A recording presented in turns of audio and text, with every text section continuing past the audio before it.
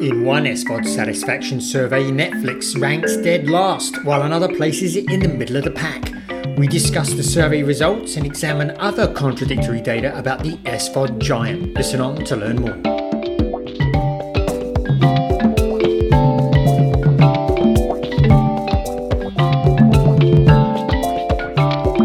Welcome to this week's edition of Inside the Stream. This is Will Richmond from Video News, and Colin Dixon from Endscreen Media joins me as always. Hi Colin, how is everything with you? It's doing great, Will. Good to be here again and good to be speaking with everybody in the audience. We have lots of interesting topics for us to talk about this week. I think there's a chance we might get through 4, but we're going to start with a couple of short ones, right? We're going to do our couple of short news items that hit our radar this week. So are you going to kick off or am I going to kick off? Which one are we going to talk about first? I think we said that you would kick us off this week. Right, so our first item is that ESPN has won the bidding to get Formula One races. They'll have the rights through 2025, and that's basically where they've been actually for the last few years. ESPN had the rights before. But the interesting thing here was that Netflix was bidding hard. It was really trying to win those rights. And I think one of the reasons Netflix was so interested in getting the rights and doing live sports, which it said it never would do, was because of the smash hit series it has called Drive to Survive, which is about the Formula One, each season of the Formula One races. And it seems like that show just got more and more popular with each season. So I think that's why Netflix was so interested. It probably felt that paired with the actual races very well. But I think Netflix has done F1 the biggest favor in the world. One is this Drive to Survive has helped push up the viewership. I think I saw data that says 20% more people were watching F1 this season than before. And a lot of that is put down to the success of Drive to Survive. So that's way one. And way two was, my goodness, it's basically caused a 10 times increase in the value of those sports rights. They've gone, ESPN apparently was spent about 5 million level for the current contract each year for the races. The Netflix has helped bid up those rights to between 75 and 90 million a year, according to the Sports Business Journal. So I think F1 should be thanking Netflix up and down. They've done them a huge favor. That's more than a 10 times increase. That's pushing a 20 times increase, if you believe those numbers. It's huge, Will. It's just huge. And this, I really do think Netflix is a really significant factor in the increase that F1 has seen. Yeah, no, totally. I think that makes a lot of sense. And for ESPN, that's just another opportunity to build value to keep people in the pay TV world, I suppose, right? Yeah, and they've not stated how this is going to be carried, but I would imagine that this is going to get carried like similar deals across ESPN, ESPN2, and on ESPN Plus now. So if you have an ESPN Plus subscription, you'll probably be able to watch the races as well. I'm pretty sure that they will be there. So I have the Disney bundle, so I'll be able to watch ESPN. I'll be able to watch the Formula One races on ESPN Plus when they come next year, I guess. Good, fair enough. Well, I can't say I'm a huge race fan, so you'll have to keep me posted on what it all means. Yeah. My sister is a huge fan, so I've got to keep up. Otherwise, I can't keep up with her. So anyway, what caught your eye this week? Well, what caught my eye, and also yours as well, was we both saw that Roku has struck a deal with NBC Universal to carry 8 free local NBC news channels within the Roku channel, and that's all going to be for free. So, this is 8 stations in 8 different U.S. markets: New York, L.A., Chicago, Philadelphia, Dallas, Fort Worth, Washington, Hartford, and South Florida. prior, the way to get these would obviously be having an antenna. Not a lot of those people left, or through some type of pay TV subscription. So this brings these local news feeds directly into the Roku channel at no extra fee for Roku owners. So it seemed like it was a pretty good opportunity for both of them, and it also augments a deal that Roku already has with NBC News Now, which is NBC's other. It's an ad-supported news channel that NBC runs. So an expansion of their collaboration in a sense. Yeah, I think it's a pretty good deal for the local stations, Will. They've been sort of sitting on the sidelines a little bit, and this, I think, brings them more directly into the living rooms of those folks that have cut the cord. I think, Roku has 60 plus million active users, I think, and one of the things that is absolutely true is that local content is still very important to people. They still do want to catch their local news and get the weather and all of that. And this is exactly what these stations will bring in. These channels will be bringing. Of course, they don't rebroadcast the NBCU syndicated content that's coming through those channels. You'll have to go elsewhere for that, possibly Peacock and possibly still your local broadcast station. But at least this gets the local news into the streaming environment. And there's a lot of evidence that young people are still just as motivated by local information as the rest of us. So I think it's a good deal for them, and I expect to see a lot of other local stations take their lead and follow on. And also, I doubt that this will be exclusive. I would expect to see these local stations showing up in a lot of the other fast linear platforms as well. Yeah, I would agree with that. And one thing that wasn't addressed in any of the coverage that I saw was what percentage of Roku's about 80 million or so viewers per month these 8 markets actually cover. I don't know if you saw any of that. No, I didn't see that, Will. So that's not clear at all either. But to get complete coverage, you can't just go with one platform. You've got to be supporting multiple platforms now. So I would really expect NBCU to be doing a deal with LG Channels, Pluto TV, and Samsung TV Plus and many of the others that are also participating in this market to get complete coverage. And if you want to know how tough this is, maybe this is something that we'll get to talk about in a little bit. Cinedigm has just released a new channel called the Elvis Channel, and they've got coverage of 100 million devices, but they had to release on 7 different platforms to do it. So that's a pretty good coverage, but seven platforms, 7 linear platforms that it had to release on to get that sort of coverage. So that's what you've got to do these days to get really broad coverage with your audience. Find Elvis. Yeah, indeed. Okay, well, we wanted to talk about new customer satisfaction scores that were released on various SVOD providers and what some of the implications of that are. And I think you're going to get us started on that, and then we have some potential churn data that was released by Antenna that I'm going to weave in as well.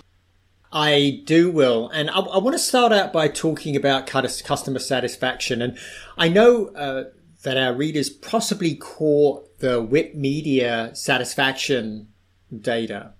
And I'll get to Whip Media's data in just a second, but I actually wanted to talk about the ACSI data, which was released a couple of weeks ago, which I think is also really interesting and gives a little bit of different picture, a little bit more nuanced picture, I think, of Netflix's current position in the market.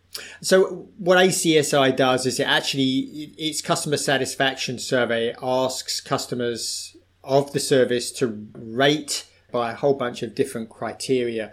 So it's not just a question of, are you satisfied? They ask you things like, what is the quality of the service? What are they like for customer support? And various other different rankings. And then they combine all of these rankings to get an overall customer satisfaction ranking between 1 and 100. So it's a much broader score, I think, a broader customer satisfaction ranking. And so what you get here is their average for the top SVODs is 74 in their 2022 survey, which, by the way, is way above traditional pay TV, which is 66, and their VOD services, which they score separately, which was 68. So the SVOD is still doing way better than traditional pay TV here. And the leading service, actually, through customer satisfaction has been the same for the last couple of years, and that's Disney Plus. It gets a 78. Paramount Plus, this is pretty interesting. It leapt up to the second place from a sort of low mid pack to 77. And Hulu's third with 75. And Netflix is actually right in the middle. It sort of sits right there at 74, which is the average for the group. So people are still overall are pretty satisfied. But the problem for Netflix is that they are, when you took a look at value satisfaction, they're not doing very well. As we know, Netflix has now raised its price several times and is now probably the most expensive of the SVOD services. And I think that's really taken its toll. It now ranks last in the top 9 services at 62%, according to Whip Media. And HBO actually is way there at the top at 85%, and Disney Plus just behind at 83%. So I think that's really where Netflix has suffered. It's the fact that they've cranked up their pricing now so much that they're one of the most expensive, and people are really beginning to feel the pinch, and that's one of the reasons why they've done so poorly there. But overall, users of the service are still pretty satisfied with the service. It's a mid-pack player according to ACSI. Yeah, so a little bit of contrasting data there, it seems. But Netflix remains the stalwart of all the SVOD, certainly by far the biggest. But I think to your point there, with the advent of more competition and competition that's priced lower, Netflix subscribers now have more of a basis for how to compare the value, the value of their Netflix subscription. Whereas in the past they didn't. It was primarily Netflix, and Amazon was in there as well, but it was really not a fair comparison because virtually all Amazon subscribers were getting it via their Prime subscription. So now it seems like there's a better way for people to measure the value of Netflix, and it's starting to reflect in what you say on especially the price increases, what you're saying on the value satisfaction score.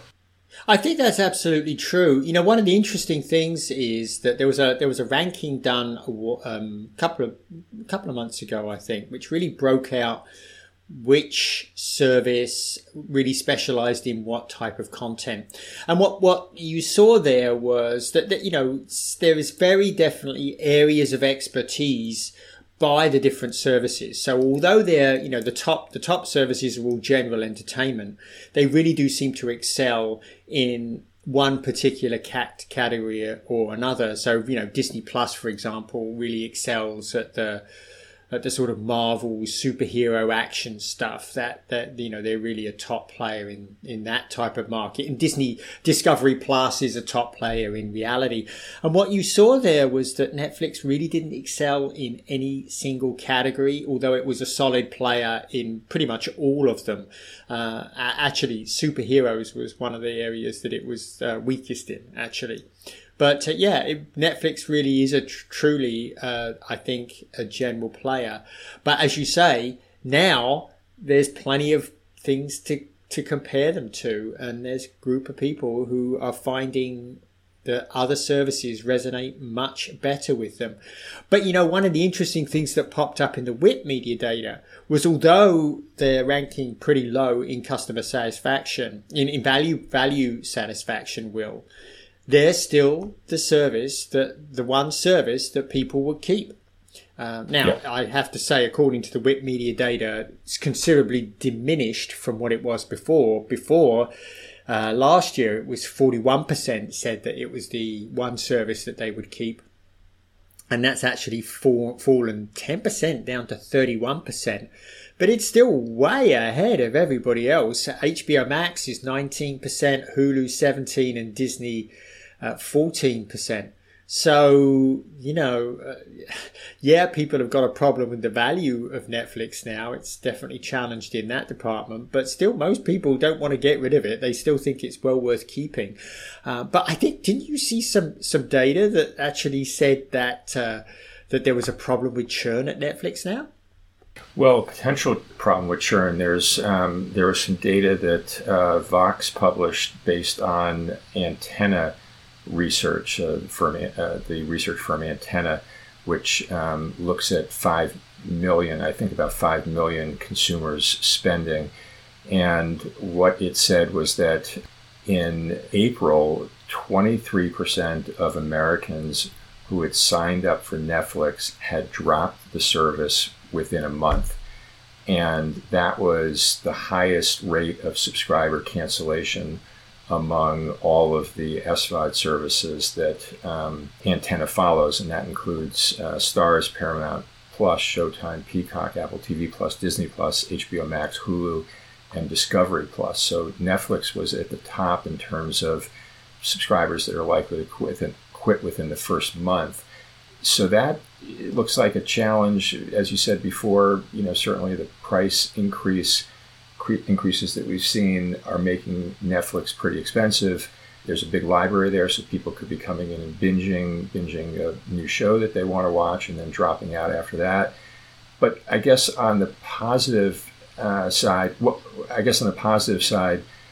Antenna also found was that among their overall subscriber base, they actually have the lowest number of all of the different SVOD services. So it looks like, again, of all the ones that I just mentioned, they have the lowest monthly churn. Of course, if the more recent ones become a pattern among a broader section of their subscriber base, that would be bad news for Netflix. But overall, it looks like the service is actually holding up very well. Yeah, and there was some other data from Parrot Analytics that kind of emphasized this, and I don't know if people are familiar with Parrot Analytics, but basically they're using a whole bunch of signals. Social media is one signal to sort of calculate in a proprietary fashion what they call their demand score. And they actually looked at demand score for dramas, which is, of course, a very important category, one of the most important categories that people watch. And they were looking between May 1st and May 31st of this year, to 2022. And I've got to tell you, Netflix is still killing it. 42.5% they give it of demand share during that period for dramas, Will. And there really is nobody else that's even close. The closest is Prime Video, but it's all the way down at 12%, and Hulu 11%. And that actually is a big surprise to me, that Hulu is ranked so lowly, because Hulu, of course, has some of the best shows coming in from ABC and NBC. I think some of the NBC shows are still there, Fox, that are feeding into the Hulu service, as well as their originals. So I'm kind of surprised that it ranks so lowly. I'm also surprised that Apple TV Plus actually pops. It's the fourth ranked at 10.7. Interestingly, Disney doesn't even show up in this ranking, so I imagine that they must have asked about Disney. But, Netflix is by far the highest ranked by demand share for dramas, which is such a critical category. And I think that really feeds back to the WIP media data, where many people think that it's the series, it's the service that they would keep if they had to just keep one. And I was thinking, as you were talking, I was thinking about which one would I keep, and I'd got to say, I'd probably keep Netflix if I had to get rid of all of them, because while it might not have the best content in all the categories, it has plenty of content in many categories. And I know that I will be able to find something there to watch that I'd probably enjoy. So, that's interesting data from Power Analytics, which reinforces the value proposition, I guess. Yeah, I think that sounds about right on Netflix for me also, Colin. I mean, they clearly have the deepest catalog, and you're right. There always does seem to be something available on Netflix to watch just by browsing around a little bit. So the data that we just discussed kind of makes pretty good sense to me. It does. And when I think about there are quite a few things on Netflix that I've sort of earmarked that I do want to watch. So I haven't watched Stranger Things yet. I definitely want to watch that. And my interest now has been piqued in Ozark, so I haven't watched any of those, so I want to go back and watch that. I still haven't watched The Crown.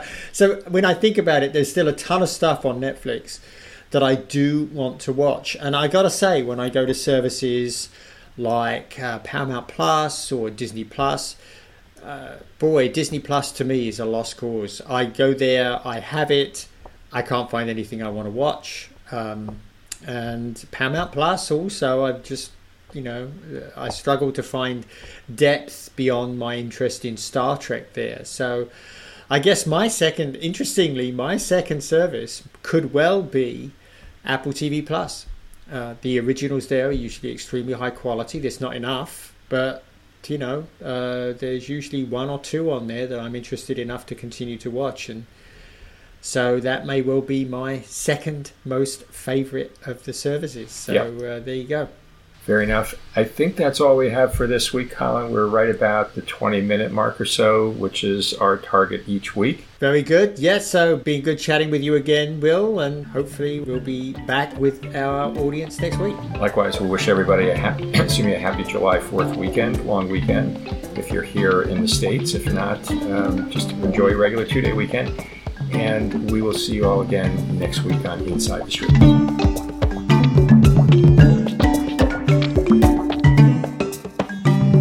Inside the Stream is a production of InScreen Media and Video News, all rights reserved.